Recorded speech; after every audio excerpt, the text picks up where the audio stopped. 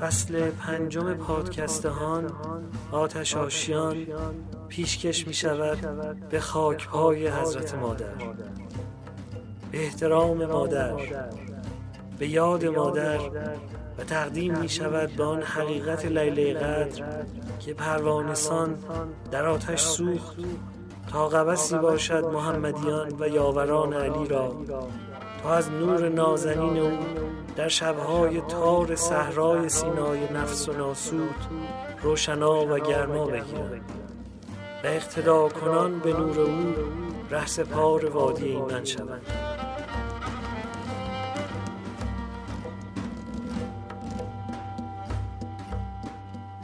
در فصل 5 19 شب هیئت هان در کنارتان خواهد بود.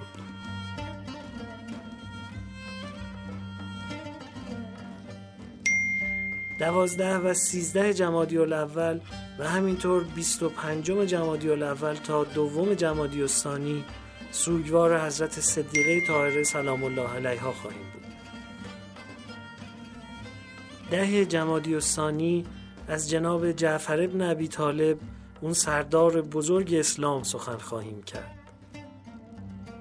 19 تا 21 جمادی الثانی به مناسبت میلاد مسعود صدیقه طاهره سلام الله علیها توفیق داریم از حضرت مادر بگیم و مشام جان رو عطسای کنیم. 29 جمادی الثانی سالگشت درگذشت عموی بزرگوار امام عصر علیه السلام جناب سید محمده و به شرافت اون عالی قدر واپسین شب فصل 5 هان. سینه از آتش دل در غم جانانه بسوخت، آتشی بود در این خانه که کاشانه بسوخت. تنم از واسطه دوری دلبر بگداخت، جانم از آتش مهر رخ جانانه بسوخت. سوز دل بین که ز بس آتش اشکم دل شمع، دوش بر من ز سر مهر چو پروانه بسوخت. آشنایی نه غریب است که دلسوز من است، چون من از خویش برفتم دل بیگانه بسوخت.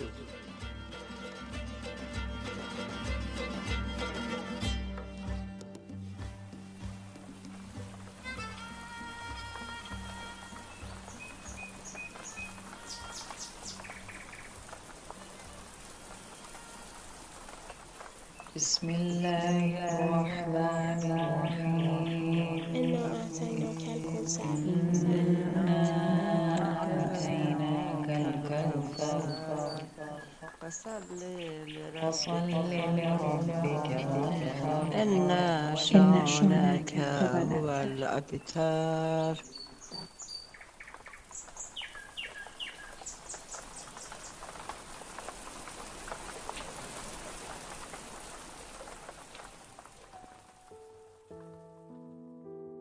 مادر چهارشنبه ها اینطوری دعا میکرد: اللهم احرسنا بعینک التي لا تنام و رکنک الذی لا یری و باسمائک العظام. شعر عجیب بود اون شعر بچگی های ما، یه حس امنیت به ما میداد. کدوم شعر؟ همون که شبا که ما میخوابیم آقا پلیس بیداره. شبا که ما میخوابیم آقا پلیس بیداره، ما خواب خوش میبینیم اون دنبال شکاره. آقا پلیس زرنگه با دزدا خوب میجنگه، ما اونو دوست داریم بهش احترام میذاریم. لباسش میداره مواظب شهر ما، مواظب خونه هاست. پلیس مهربونه همیشه خوش زبونه. اون که تفنگ داره اون که تفنگ داره. ما خواب خوش میبینیم اون دنبال شکاره. آقا پلیس زرنگه با دزدا خوب میجنگه، ما هم اونو دوست داریم بهش احترام.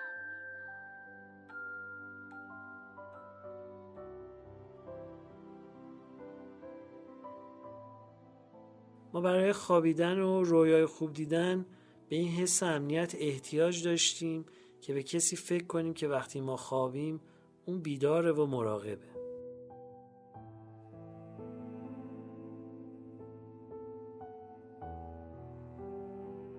هنوزم به این احتیاج داریم که فکر کنیم کسی هست که وقتی ما حواسمون نیست مراقب ماه و هوامونو داره. مادر میگه خدایا با اون چشمایی که خواب ندارن مراقب ما باش. فکرش هم هیجان انگیزه. یکی دائم چشمش به من باشه، تو خواب و بیداری هم مراقبم باشه. تازه با قدرتی که هیچ وقت کم نمیشه و با اسمایی که مثل هرز برای جزء به جزء اتفاقات زندگی به کارم میاد.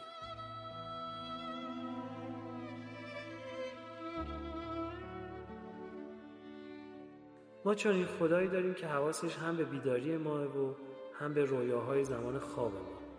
مثل بادیگارد با ماه. یه بادیگارد دوست داشتنی و بزرگ و قوی. خیالت جمع. بادیگاردت 6 دنگ حواسش به توه.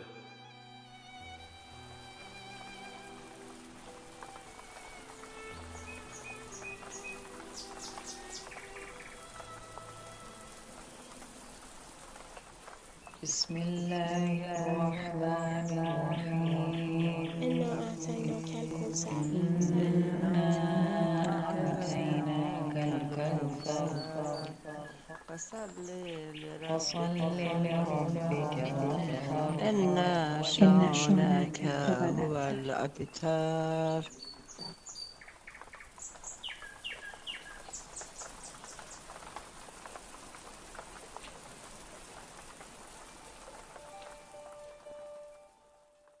امشب میخوایم براتون کتاب دانشنامه فاطمی که زیر نظر آقای رشاد و پژوهشگاه فرهنگ و اندیشه اسلامی منتشر شده رو معرفی کنیم. اول لازمه که بگیم قصه تألیف این کتاب به چه شکل بوده و قبل از اون بگم که البته این مجموعه دانشنامه به معنای مصطلح نیست. دانشنامه تعریف خودش رو داره، اما این مجموعه در واقع مجموعه مقالات هست که در 6 جلد به دست ما رسیده.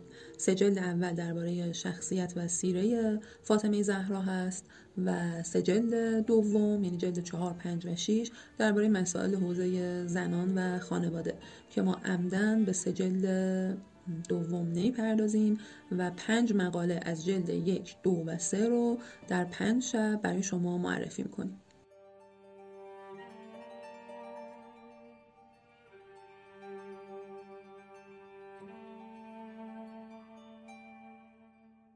حالا قصه تألیف و نگارش این مجموعه چی بوده؟ پژوهشگاه فرهنگ و اندیشه یه دانشنامه‌ای داشتن به نام دانشنامه امام علی که به توصیه آیت الله جوادی آملی تألیف شده بوده. بعد از اینکه اوایل دهه 80 فکر می‌کنم همون سال 80-81 بوده این کار تموم میشه، آقای جوادی آملی با آقای رشاد که مسئولیت پژوهشگاه فرهنگ و اندیشه رو داشتن میگن من یه پیشنهاد دیگه هم برای شما دارم که نمیدونم شما قبول میکنید یا نه. آقای رشاد میگن که شما بفرمایید و آقای جوادی آملی مطرح میکنن و بحث دانشنامه فاطمی رو پیش میکشن.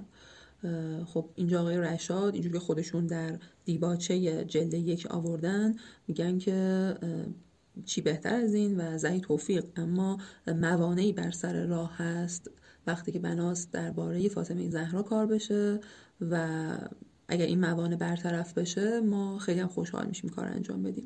آقای جوادی آملی چون انگیزه خیلی زیادی داشتن که این اتفاق بیفته میگن من مسئله رو با آقای خامنه‌ای مطرح میکنم و بعد جلسه دیگه تشکیل میشه. آقای رشاد میرن پیش آقای خامنه‌ای و آقای خامنه‌ای میگن که آقای جوادی آملی از من خواستن که مکتوب از شما درخواست کنم بریم به سمت تألیف دانشنامه فاطمی. حالا این بخش خیلی جالبه که آقای جوادی خواستن که آقای خامنه‌ای مکتوب از آقای رشاد بخوان و خلاصه همین میشه فرایند نگارش این مجموعه.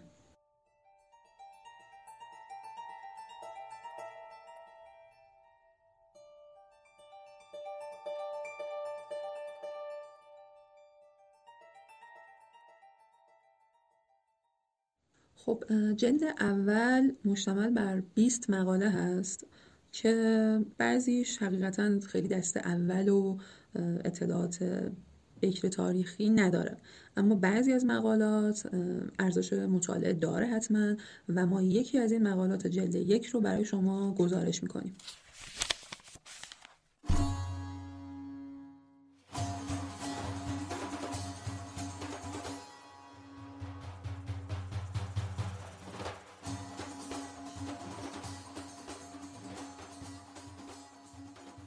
آقای سید حسن فاطمیه موحد مقاله‌ای دارن حدود 20 صفحه، کمتر از 20 صفحه، 18 صفحه، با عنوان زنان همراه فاطمه. البته در واقع این عنوان موضوع مقاله هست. در این مقاله 5 زن از زنان نزدیک و همراه فاطمه زهرا رو ایشون معرفی میکنن و خیلی مختصر برای ما میگن که چه کردن و چه نقشی داشتن در همراهی دختر پیامبر.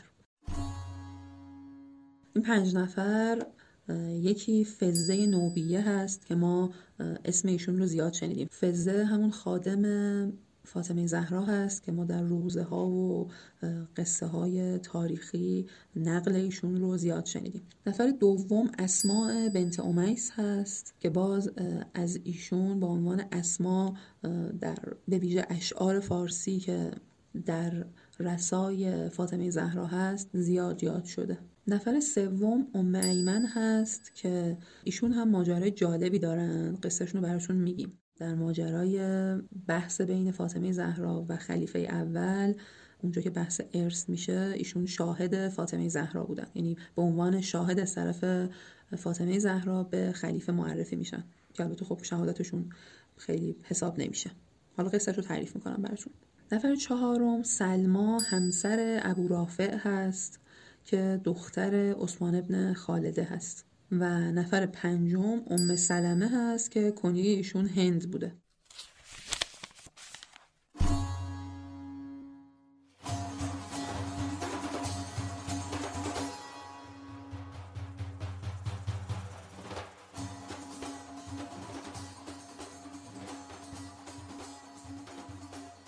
فزه نوبیه که در منابع تاریخی از ایشون به عنوان جاریه یا کنیز فاطمه زهرا یاد شده و اینطور نوشتن که بر اثر به دلیل حجم بالای کارهای منزل فاطمه زهرا ایشون از پدرشون رسول الله خادمی درخواست میکنن، اما پیامبر به جای اون تسبیحی به ایشون یاد میدن که به تسبیح حضرت زهرا شهرت داره. 34 تا الله اکبر، 33 تا الحمدلله و 33 تا سبحان الله که اغلب دوستان شنیدن این تسبیح رو. و خب بعدش البته پیامبر خانم فزه نوبیه رو به ایشون معرفی میکنن تا تو کارهای خونه به دخترشون کمک کنن. نکته خیلی مهم و جالب توجه راجع به فزه نوبیه این هست که درباره شخصیت علمی و معنوی ایشون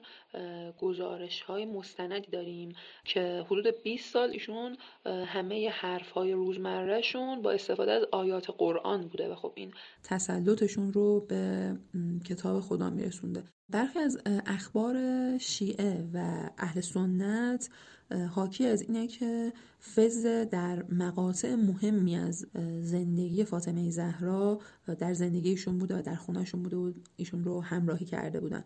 از جمله هنگام نذر و روزه گرفتن حضرت فاطمه برای سلامتی امام حسن و امام حسین از بیماری و همونجا بوده دیگه که چند روز حضرت فاطمه پیوسته روزه گرفته بودن و آیه 5 تا 9 سوره دهر، سوره هل نازل میشه. یکی دیگه از جاهایی که ایشون بودن در ماجرای هجوم به خانه امیرالمومنین هست و اون بحثی که فاطمه زهرا برای حقانیت همسرشون پشت در میرن، اونجا فزه نوبیه حضور داشته و همراهی کردن حضرت فاطمه رو.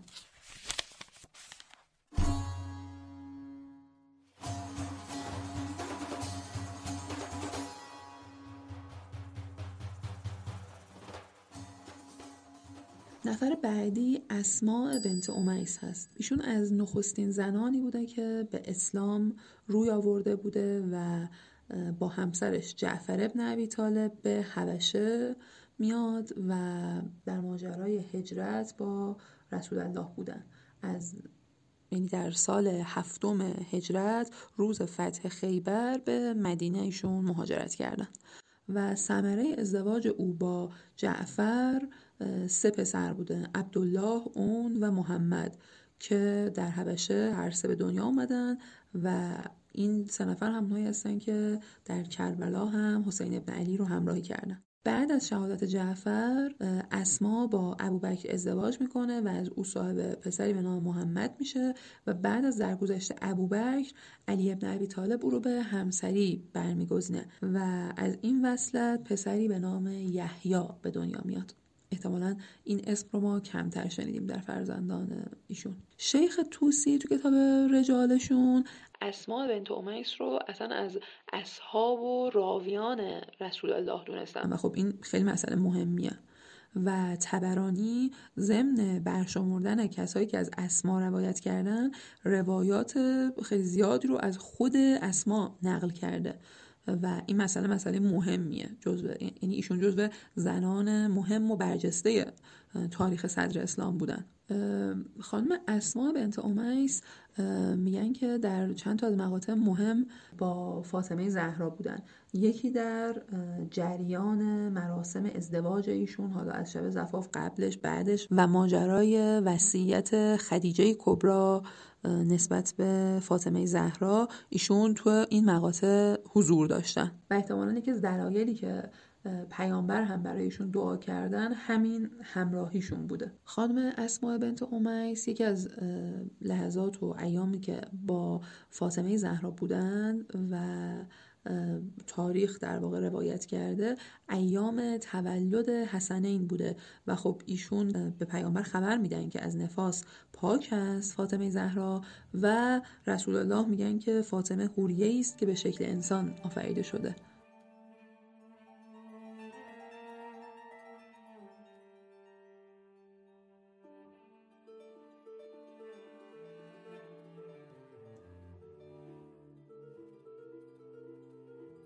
خب حالا اینو گفتیم، اما نکته اینه که توی این کتاب، یعنی در جلد 1 دانشنامه فاطمی، منابعی اومده که این ادعا رو رد کرده. یعنی گفتن که از نظر تاریخی همخوانی نداره حضور اسماء بنت امیس در اون سالها کنار فاطمه زهرا. نه اینکه به طور کامل همراهی رد شده باشه، نه، در ایام تولد حسنین به نظر میرسه که خانم اسماء بنت امیس اونجا نبودن. یعنی ایشون سال 7 یا 6 هجرت همراه همسرشون وارد مدینه شده، اما فاطمه زهرا در سال 2 هجری، یعنی بعد از جنگ بدر، ازدواج کردن و توی این مقاطع گویا از نظر تاریخی خلاصه با هم نمیخونه همراهی ایشون با فاطمه زهرا. یا مثلا دوباره یه شاهد دیگه اینه که اسما در سال 7 بعثت به حبشه مهاجرت کرده بوده، یعنی 3 سال قبل از رحلت حضرت خدیجه و خب پذیرفتن این که خدیجه به اسما وصیت کرده باشه مشکله. حالا ما خواستیم که هر 2 روایت رو به شما بگیم. اینم بگم که دلیل کسانی که اون روایات اولیه رو نوشتن احتمالاً، باز ما نمیدونیم، احتمالاً جوری که توی کتاب دانشنامه جلد 1 گفته شده در این مقاله اینه که فردی غیر از همسر جعفر به نام اسما تو همون ایام بوده و ممکنه که این یعنی ناقلان در ضبط اسم اشتباه کرده باشن و مقصود همون سلما بنت امیس خواهر اسما و همسر حمزه بوده باشه که به خاطر شهرت نام اسما به اشتباه سلما رو اسما نقل کردن. همه این ماجراها در تاریخ نگاری خب طبیعتاً محتمله. باز مثلا ابن طاووس اینجا میگن که گفته اسما یکی از شاهدانی بوده که گواهی داده پیامبر فدک رو به فاطمه بخشیده و فاطمه زهرا هم بر بهشتی بودن او شهادت داده. باز من میخوام ردیه این استدلال رو هم بیارم و بگم که خب در اغلب منابع اینطور ذکر شده که، یعنی تو منابع قدیمتر، شاهدان اون قضیه فقط خب این دوتا نقل با هم نمیخونه باز. یه نقش دیگه‌ای که ایشون داشتن این بوده که بعد از رحلت رسول خدا یه دیگه نقشه کشیدن که خالد ابن ولید علی ابن ابی طالب رو به قتل برسونه. اسما اون زمان همسر خلیفه بوده، از این ماجرا اطلاع پیدا میکنه و از طریق خادمش فاطمه زهرا رو مطلع میکنه و بعد از رسوندن سلام میگه که، یعنی در واقع اسما به خادمش میگه سلام منو برسون و بعدش این آیه رو برای او بخون: ان الملأ یأتمرون بک لیقتلوک فاخرج انی لک من الناصحین. آیه 20 سوره قصص هست که مضمون این آیه درباره حضرت موسی هست که فردی از مؤمنان برای اون خبر آورده بود که درباریان فرعون در حال مشورتن تا او رو به قتل برسونن و از موسی خواست که شهر رو به سرعت ترک کنه. اسما اینجوری بدون اینکه خادمش متوجه موضوع بشه نقشه قتل علی ابن ابی طالب رو برای فاطمه زهرا افشا میکنه و او رو مطلع میکنه از این ماجرا. منبع این روایت هم علل و شرایع صدوق و آقای مجلسی هستش.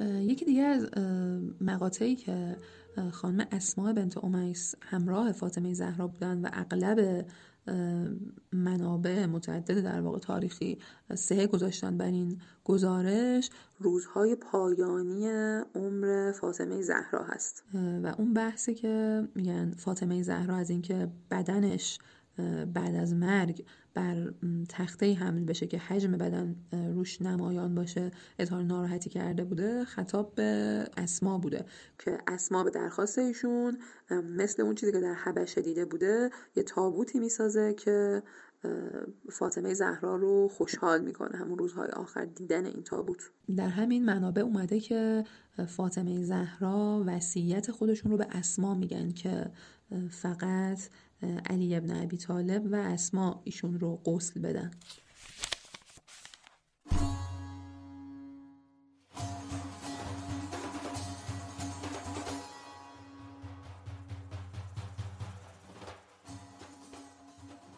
نفر سوم خانم ام ایمن هست. ایشون کنیز عبدالله ابن عبدالمطلب پدر پیامبر در واقع بودن که بعد از وفات عبدالله در واقع به پیامبر ارث میرسن. ایشون اون موقع اینطور بوده که کنیزها جزء میراث بودن و خب بعد از مرگ عبدالله پدر پیامبر ام ایمن نگهداری محمد رو تا زمانی که ایشون دیگه بزرگ بشن به عهده داشته و عبدالمطلب تو اون ایام پیوسته به ام ایمن سفارش میکرده که از محمد غفلت نکنه و هی یادآوری میکرده که ببین بر اساس اعتقاد اهل کتاب محمد همون پیامبر موعوده و به همین دلیل ام ایمن خیلی مراقب بود تا اهل کتاب و خصوصا یهود به محمد آسیبی نزنن.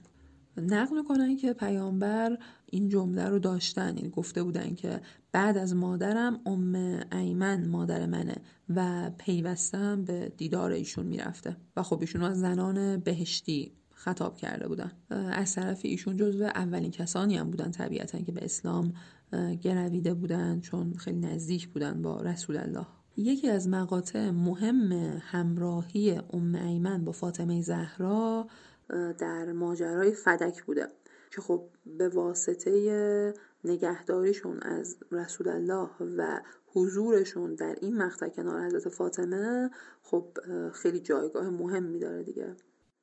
دلیلش این بوده که ام ایمن خب همیشه در خونه پیامبر حضور داشته و خب گواه مناسبی بوده برای این قضیه فدک. وقتی ابوبکر از فاطمه زهرا درباره مالکیت فدک شاهد خواسته، ایشون همسرشون علی ابن ابی طالب و ام ایمن رو حاضر کردن. ام ایمن دروغ بودن این ادعا رو در مورد مالکیت فدک اصلا یه امر غیر ممکن میدونسته، چون که خودش از پیامبر سروری فاطمه بر زنان اهل بهشت رو شنیده بوده و این رو شهادت میده و میگه مثلا ممکن نیست همچین چیزی که او بیاد مثلا حرف غیر راست بزنه.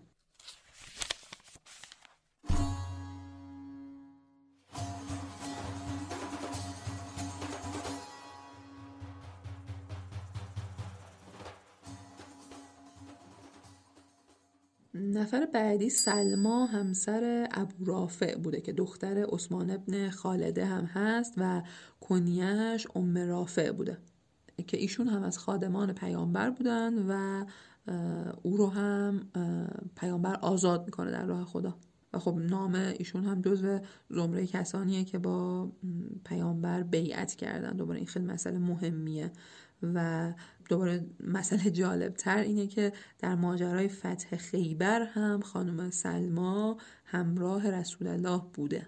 در بعضی روایت ها سلما رو قابله فاطمه زهرا میدونستن که یعنی در لحظات تولد فرزندان فاطمه ایشون حضور داشتن و دیگه نهایت همراهی رو با فاطمه زهرا داشتن.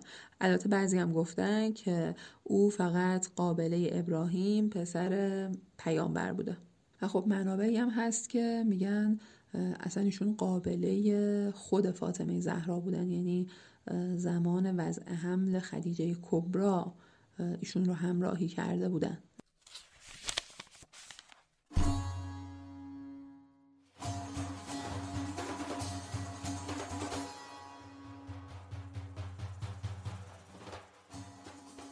نفر آخر این زنها ام سلمه بوده. ام سلمه اول همسر پسر عموش بوده ابو سلمه که هر دو از اولین مهاجران به حبشه بودن. او از حبشه به مکه برمیگرده و دوباره از مدینه به مکه هجرت میکنه که به گفته بعضیا ایشون اولین زن مهاجر از قریش بوده که به خاطر مخالفت خانواده شوهرش با مهاجرت، یعنی به خاطر مخالفت خانواده شوهرش با مهاجرت ابو سلمه به تنهایی به مدینه هجرت میکنه. خیلی مسئله مهمیه توی اون زمان، یعنی ببینیم تا بتونیم متوجه بشیم چه کار مهمی کرده بوده ایشون. بنابر بعضی منابع تمامی روایات راجع به سفیران قریش در حبشه و مناظرات اونها با جعفر ابن ابی طالب در حضور نجاشی از طریق ام سلمه نقل شده همه اینها. و خب ام سلمه بعد از مهاجرت به مدینه و درگذشت ابو سلمه به همسری پیامبر در میاد و خب در غزوات متعددی رسول الله رو همراهی میکنه، از جمله در خیبر، حدیبیه، خندق، فتح مکه و حنین و بعدها هم هر ماه به احد میرفت و برای شهدای احد درود میفرستاده. و از امام سجاد و امام صادق هم نقل داریم که ایشون رو، این ام سلمه رو، با فضیلت ترین همسران رسول خدا بعد از خدیجه کبری گفتن. خیلی جاها همراه فاطمه زهرا و رسول الله بودن، اما یکی از مقاطعی که با ایشون بودن غیر از زمان ازدواج فاطمه زهرا که خیلی به ایشون نزدیک بودن، در مقطع ماجرای سقیفه بوده و دفاعی که از فاطمه زهرا و علی ابن ابی طالب داشته و به همین دلیل 1 سال هم حقوقش از بیت المال قطع میشه. اینم در آخر بگم که ام سلمه جزو کسایی بوده که در وصیت فاطمه زهرا اومده بوده که ایشون هم حضور داشته باشن و باخبر بشن از محل دفن و زمان دفن فاطمه زهرا. مدفن ام سلمه هم در بقیع و در کنار بزرگان صدر اسلام هست.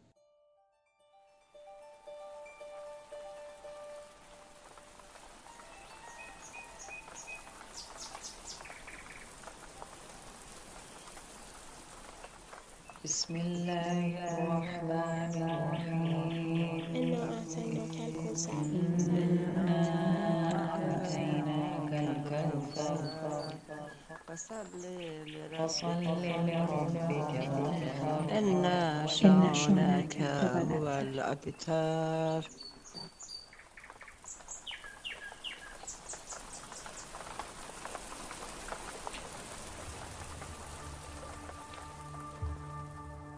فضائل حسنین. از حضرت فاطمه روایت شده است که حسن و حسین را شبه پیامبر خطاب کرده است.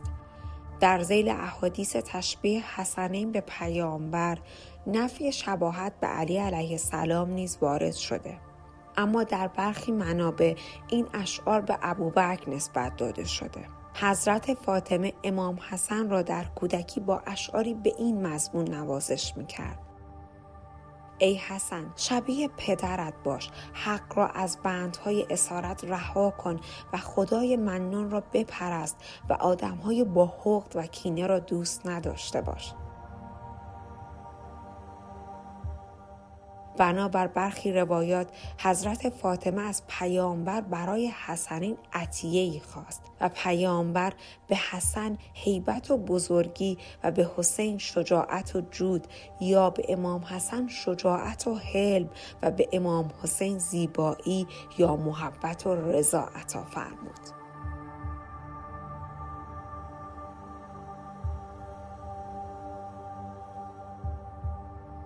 فضایل حضرت خدیجه. نقل شده است که حضرت فاطمه از پیامبر درباره منزلت و جایگاه مادر سوال کرد و پیامبر پاسخ داد: جایگاه او خانه‌ای از نقره و جواهر است که در آن از بیهودگی و خستگی خبری نیست. در کنار حضرت مریم و آسیه زن فرعون است و آن خانه به مروارید و یاقوت مزین است.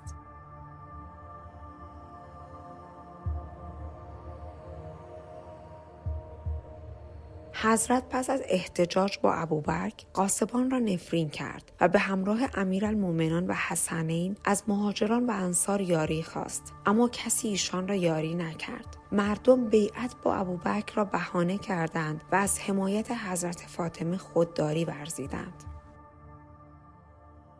نارضایتی حضرت فاطمه از غاصبان خلافت و فدک.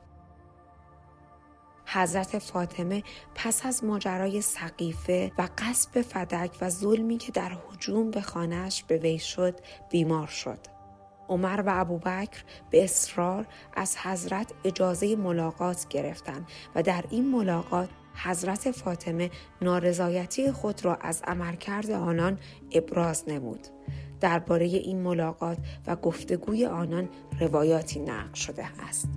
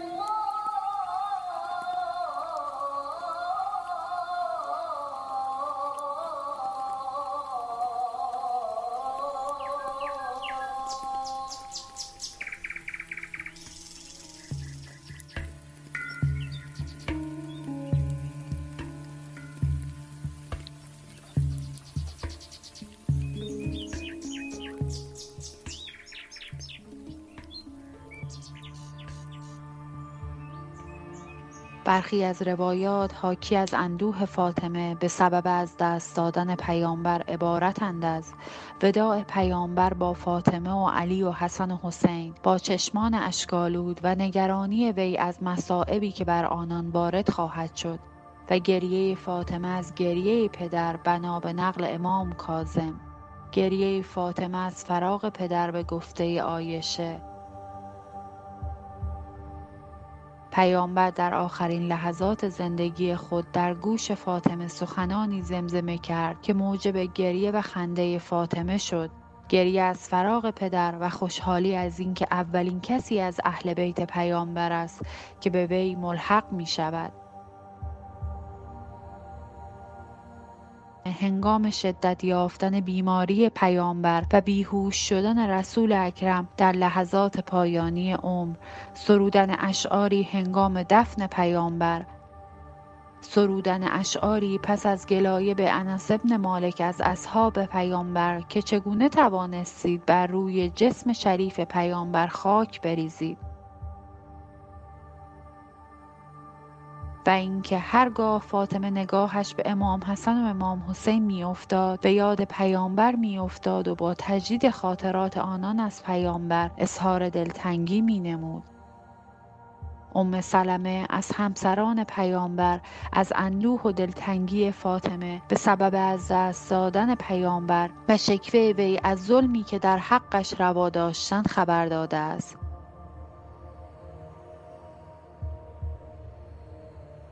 حضرت زینب نیز گفته است که مادرم فاطمه پس از غصب فدک و ماجراهای پس از آن بر سر قبر پیامبر میرفت و ندبه میکرد و اشک میریخت، به گونه‌ای که خاک قبر تبدیل به گل شد و در رسای پدر اشعاری می‌سرود.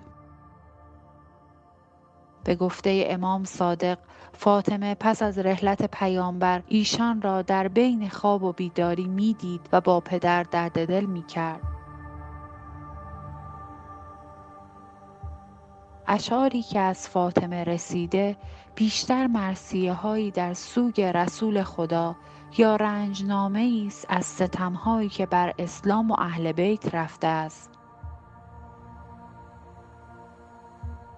فاطمه پس از رحلت پیامبر به سبب رنج‌هایی که به او رسید به زیارت مرقد رسول خدا می‌رفت و با گریه و مویه خطاب به پدر اشعاری درباره برپایی فتنه‌ها، از بین رفتن ارزش‌ها، انحراف امت و غیره می‌خواند. برخی منابع این اشعار را متفاوت گزارش نمودند. هنگامی که پیامبر در حال احتضار بود، فاطمه بر بالین پدر شعری سرود. پس از دفن پیامبر نیز اشعاری به این مضمون سرود: سزاوار است کسی که عطر تربت احمد را استشمام می کند تا آخر عمر مشک و عنبر را نبوید. بر من مصائبی فرود آمد که اگر بر روز نازل می شد شب تیره می گشت. این اشعار با مصرع‌های متفاوت در منابع دیگری نیز نقل شده است. حضرت گاهی در رسای پدر به اشعار دیگران تمثل می جست، از جمله به شعر فاطمه دختر احجم که در رسای پدرش گفته بود: تو همچون کوهی بودی که من به سایه آن پناه برده بودم.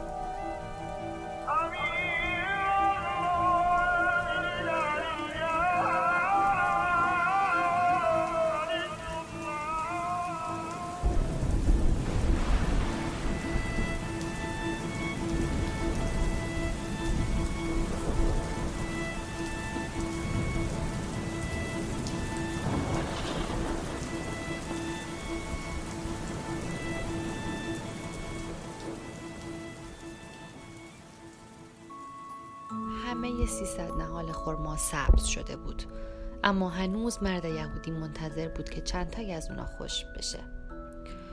نهال خرما رو یارای رسول خدا و مسلمانای مدینه بخشیده بودن، اما خب 40 عقد طلا از کجا فراهم میشد؟ غیر از این سلمان غم و غصه دیگه‌ای هم داشت که آروم و قرارش رو گرفته بود.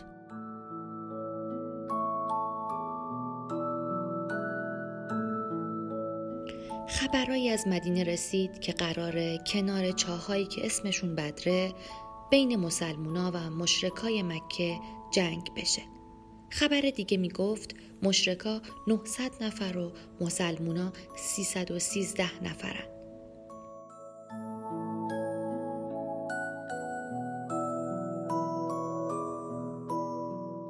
سلمان با ناآرومی به چهره یونس نگاه میکرد. یونس از جزئیات جنگ خبر داشت. شمعون که تو مدینه زندگی میکرد براش خبر میآورد. اما یونس از گفتن خبرها به سلمان دریغ میکرد.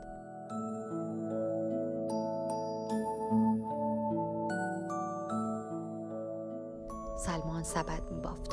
سبدایی چنان محکم که با نیروی هیچ دستی باز نمیشد. یونس نگاهی به سبدا انداخت و گفت سلمان، تو قلبت چی میگذره که میتونی انقدر سبدای محکمی ببافی؟ وقتی جنگ بدر شروع شد قلب سلمان در بدر بود.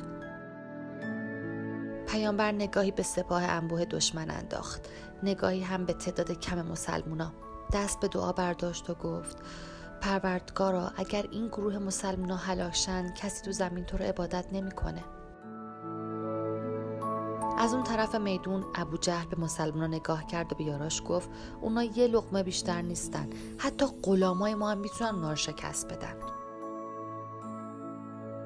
عتبه گفت شاید تعدادی از اونها جایی کمین کرده باشن، شاید براشون کمک برسه. ابو جهل یکی از افرادش رو فرستاد تا اطراف رو بگرده. عمرو بن وهب که از شجاع‌ترین افراد ابو جهل بود تا نزدیک مسلمونا رفت، همه جا رو گشت. هیچ کس در کمین اونها نبود.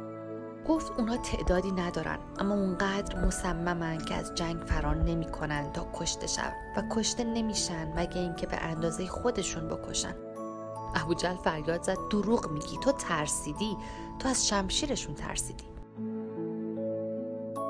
در اون طرف میدون رسول خدا قاصدی رو برای طرف قریش فرستاد و گفت ای قریش، من نمیخوام جنگو شروع کنم، برگردید، با شما کاری ندارم. اما افراد قریش آماده جنگ بودن. پس پیامبر تصمیم گرفت که جنگ رو شروع کنه. بعد به طرف علی نگاه کرد و گفت حرکت کن ای علی. بعدم دعا کرد ای خدا، به حق و حقیقت حکم فرما. فاطمه همراه بقیه زنهای مدینه منتظر بود مردها از جنگ برگردن. سود دلداریش داد و گفت نگران چی هستی؟ شوهرت شجاعترین مرد عربه. فاطمه برای اینکه آروم بشه و قلبش یک کمی آروم و قرار بگیره رفت پیش عینه. سر عینه رو در دست گرفت، تو چشمای گوسفند خیره شد، ظرفی آورد و زیر سینه های پر از شیر عینه گذاشت و شروع به دوشیدن کرد.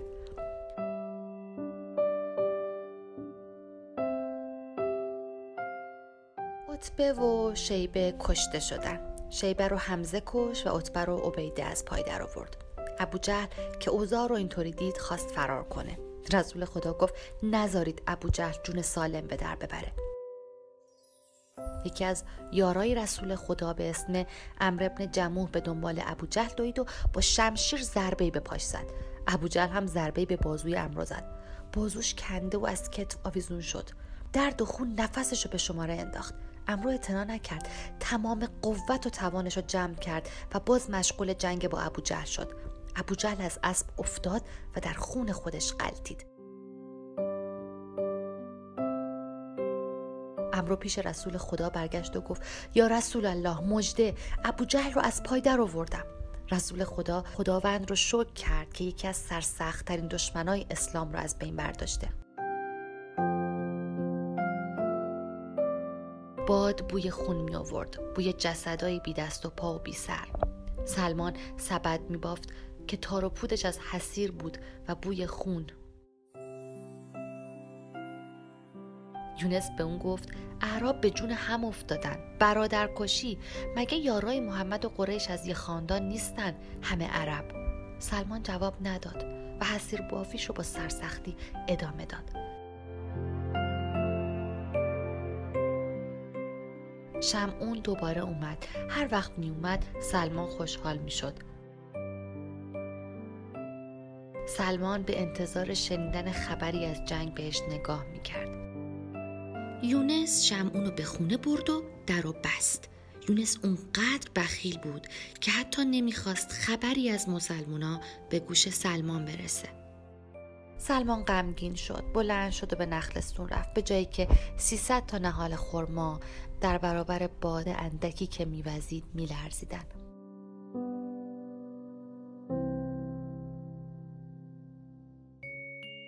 سلمان زیر لب میگفت نخلستون آزادی من، نخلستون آزادی من. رسول خدا در برابر کشته شده های بدو ایستاده بود و گفت ای گروه کشته شده ها، خدا جزای بد به شما بده که منو دروغگو خطاب کردی در حالی که راستگو بودم. به من نسبت خیانت دادی در حالی که امین بودم.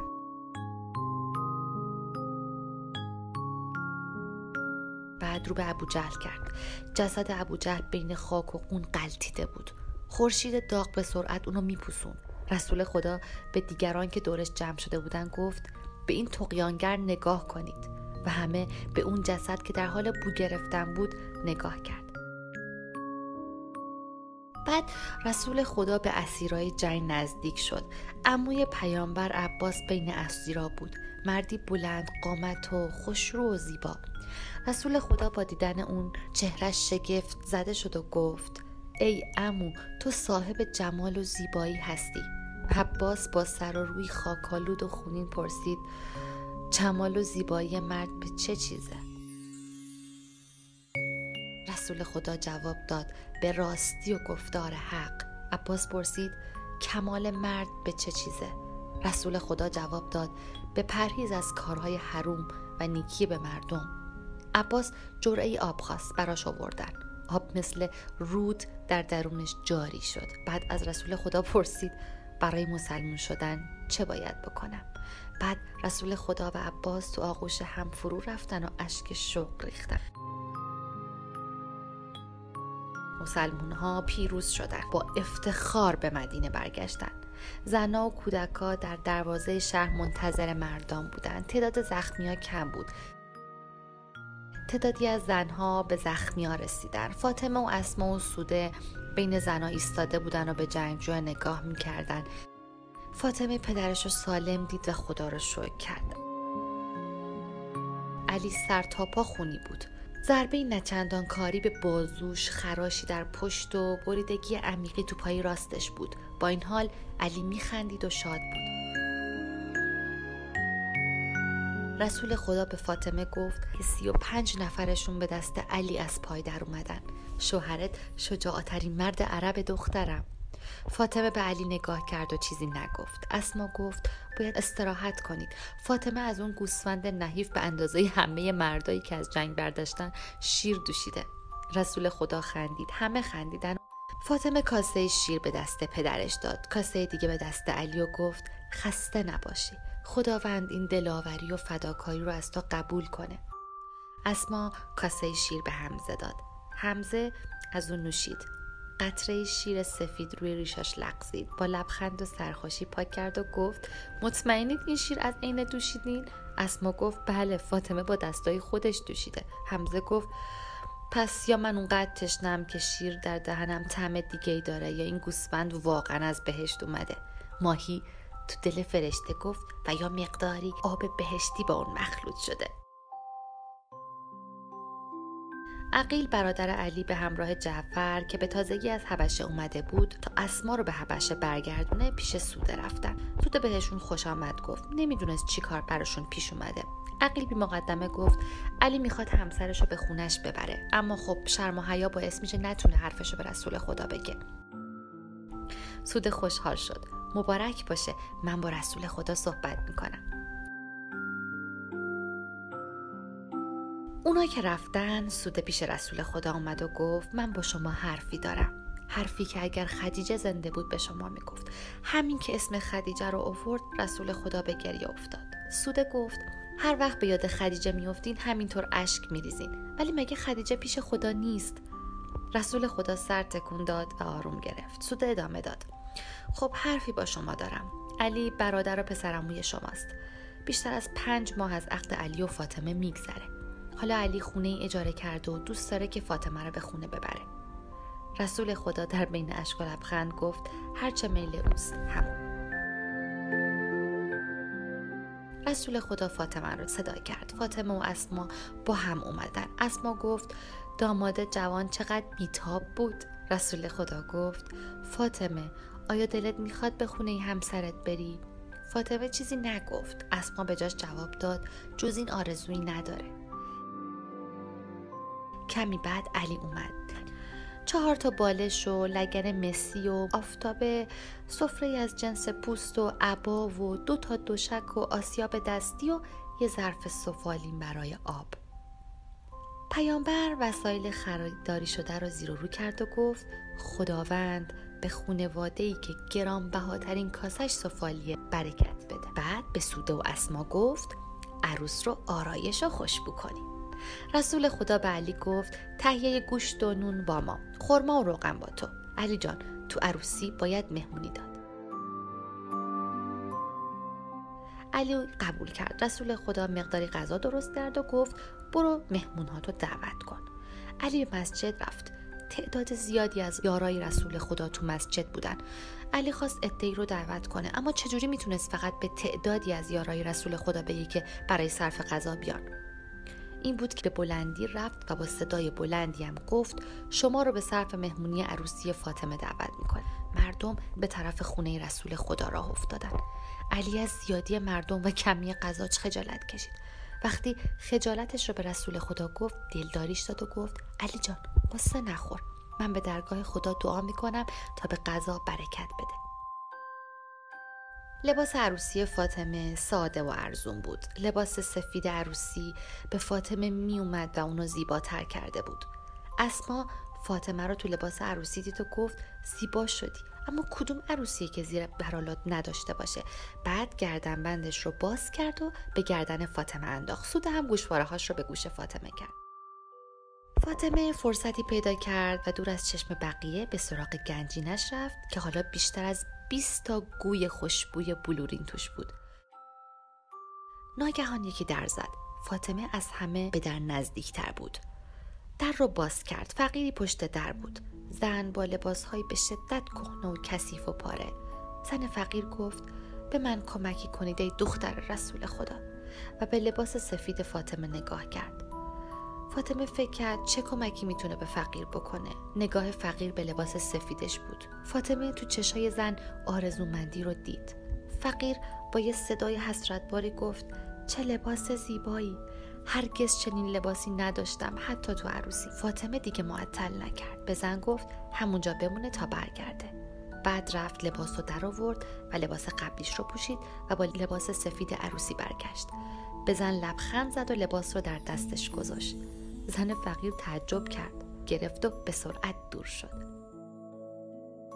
فاطمه با لباس کهنه دوباره به سراغ گنجینش رفت، اما قبل از اینکه اونو باز کنه صدای فرشته آبی رو شنید. گفت فاطمه به پشت سرت نگاه کن. فاطمه برگشت. گوشه اتاق پیرهن سبز و زیبا قرار داشت. فرشته آبی گفت به خاطر کمکی که به فقیر کردی خداوند این لباس رو برات فرستاده. اونو بپوش فاطمه، لباسی رو که از حریر بهشتیه بپوش. فاطمه لباس رو پوشید. ماهی گفت میبینی فرشته جون، میبینی چقدر زیبا شده؟ صدای رسول خدا اومد. گفت فاطمه رو بیارین. زنها سر و روی فاطمه رو پوشوندن و از خونه بیرون آوردن. پیامبر فاطمه رو بوسید و گفت چقدر خوشبو شدی. فاطمه گفت هر بار که اون مرد جوان به دیدنتون میومد من میرم و چند تا گوی خوشبو که از اون به جا میمونه رو جمع میکنم. رسول خدا خندید و گفت دخترم اون مرد جوان جبریله و این گوها از میان بالهای اون به زمین میریزه. فاطمه گفت پیرهن عروسیم از بهشت اومده. رسول خدا گفت میدونم، جبریل به من خبر داد که به خاطر کار نیکی که کردی پاداش گرفتی. علی خونه کوچیکی اجاره کرده بود، خونه‌ای که از خونه رسول خدا دور بود. رسول خدا به زنها گفت فاطمه و علی رو به خونه‌شون همراهی کن. سلمان هنوز برده ارباب یهودیش بود، ولی از اون موقع که 300 تا نهال سبز شده بود ارباب رضایت میداد که گاهی سلمان به مدینه و پیش رسول خدا بره. علی و حمزه و عقیل و دیگران هم به دنبالشون راه افتادن. زنها به دنبالشون بودن و شعر میخوندن. اسما که در میان زنان بود گاه برمیگشت و به عروس لبخند میزد. فرشته آبی روی سر اونها نشسته بود و تو دلش میگفت مبارک باشه فاطمه. رسول خدا تا چند روز، یعنی تا 4 روز به دیدن فاطمه نرفت. روز 4 به خونه اونا رفت. علی کمی موند و بعد از اتاق رفت بیرون. میدونست که پدر و دختر با هم حرف دارن. به فاطمه نگاه کرد و گفت دخترم حالت چطوره؟ شوهرت رو چگونه دیدی؟ فاطمه جواب داد پدر جان، شوهر من بهترین شوهره، اما زنها وقتی به دیدنم میان به من طعنه میزنن و میگن رسول خدا تو رو به مرد فقیری داده که دستش از مال دنیا خالیه. پیامبر از شنیدن این حرف غمگین شد. با این حال دخترش رو دلداری داد و گفت دخترم به حرفای مردم گوش نکن، مبادا نگران باشی که شوهرت فقیره. فقر برای دیگران سرشکستگیه، اما برای پیغمبر و خاندانش مایه فخره. شوهرت خوب شوهریه، نافرمانیش نکن، از اون چیزی نخواه مگه اینکه خودش برای تو مهیا کنه.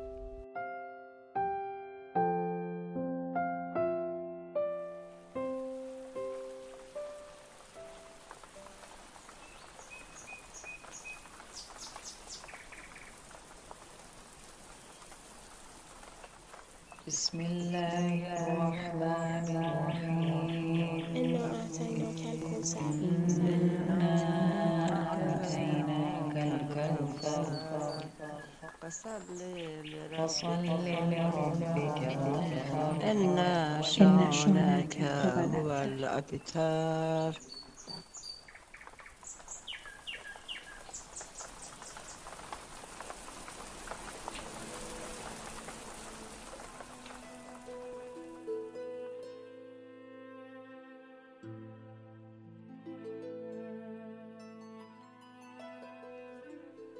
امام سجاد پس از ذکر وصیت به دفن شبانه و از بین بردن علائم قبر گفته است امیر مومنان علی علیه السلام نیز همه وصیت‌های دختر پیامبر را انجام داد.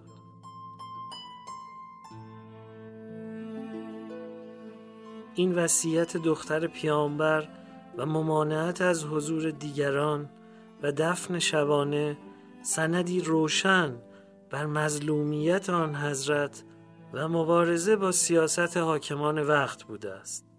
در پایان یکی از 2 وصیت مکتوب آن حضرت آمده است وقرأ علی ولدی السلام الی یوم القیامه.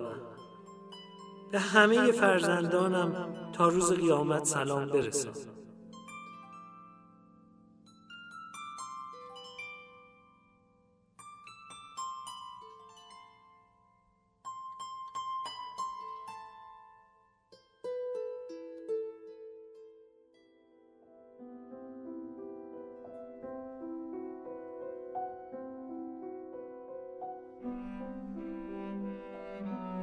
پادکست هان دستاورد گروه پادکست های همیشه در میانه و تلاش میکنه هیئتی شنیداری باشه با جانمایی در تقویم معرفتی دوستداران علی و آل علی علیهم السلام.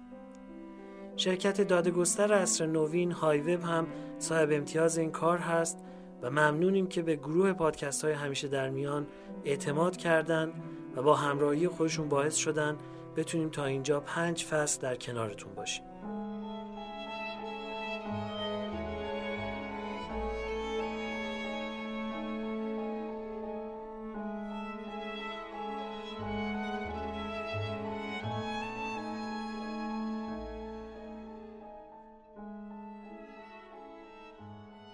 اون چه که در دیباچه برنامه شنیدید نفس یا نفس بود که بخشی از سماع طریقت بکتاشیه عثمانیه. بکتاشیه محبوب ترین و مردمی ترین طریقت های تصوف در عثمانی بودن که ارادت و تمایلشون به اهل بیت علیهم السلام زبانزد خاص و عامه.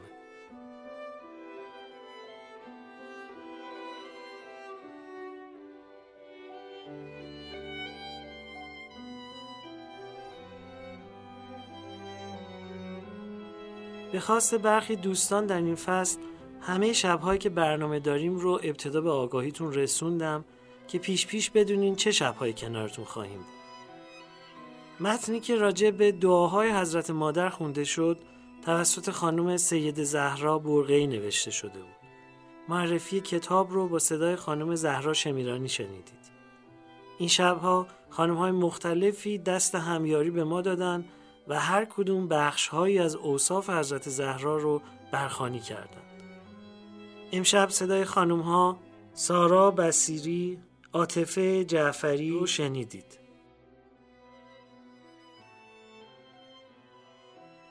نقل قصه بر پایه کتاب تو از بهشت آمده‌ای نویسنده محترم سرکار خانم فریبا کلهر توسط خانم شایسته شیخ عطار انجام شد و من محمد حسین بنکدار تهرانی میزبان شما تو این پادکست هستم.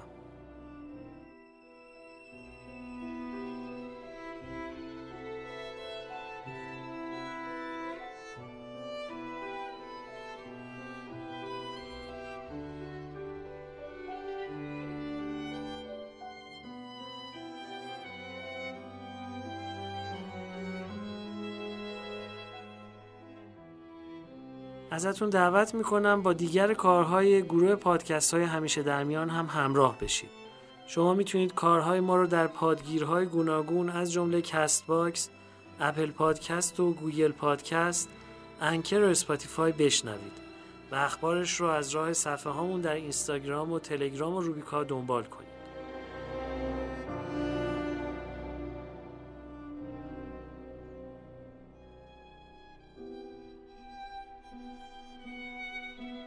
گجستگان، فلسطین، سپس اسرائیل. ما توی این پادکست به ماجرای مناقشه میون فلسطینی‌ها و اسرائیلی‌ها میپردازیم و از سالهای قبل از شروع مناقشه فلسطین آغاز میکنیم و با مرور تحولات مربوط به یهودیان و دولت عثمانی و وضعیت مهاجرت به کرانه غربی رود اردن تا قطعنامه تشکیل دولت اسرائیل در سازمان ملل در سال 1947 پیش می‌بریم.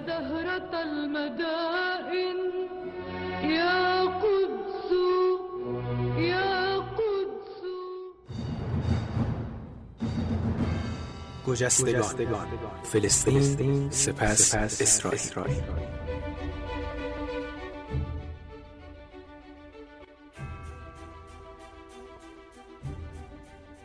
سلام به دوستان، من سیاوش فلاحپور دلبسته و پیگیر مسائل خاورمیانه هستم که به خواستاری گروه پادکست کل ماجرای آلفرد دریفوس بعداً تغییر کرد و مشخص شد اسنادی که بر مبنای محاکمه انجام شده بوده ساختگی بودن، ولی خب 5 سال بعد از دادگاه این افشاگری تاثیر چندانی نداشت. پادکست زنان که رسانه‌ای هست برای زنان و بنا داره به جای اینکه درباره زنان حرف بزنه با اونها حرف بزنه و همه گفته‌هاش از راه شنیدنه و تلاش میکنه به جامعه بگه مسئله زنان فقط مسئله زنان نیست، مسئله همه ماست. زنها نیمی از جهانن و مسئله زنها مسئله همه جهانه. زن بودن نباید ابزار باجگیری باشه، نه باجخواهی در هیچ حوزه‌ای، نه عاطفی، نه سیاسی و نه اجتماعی و حقوقی و فقهی.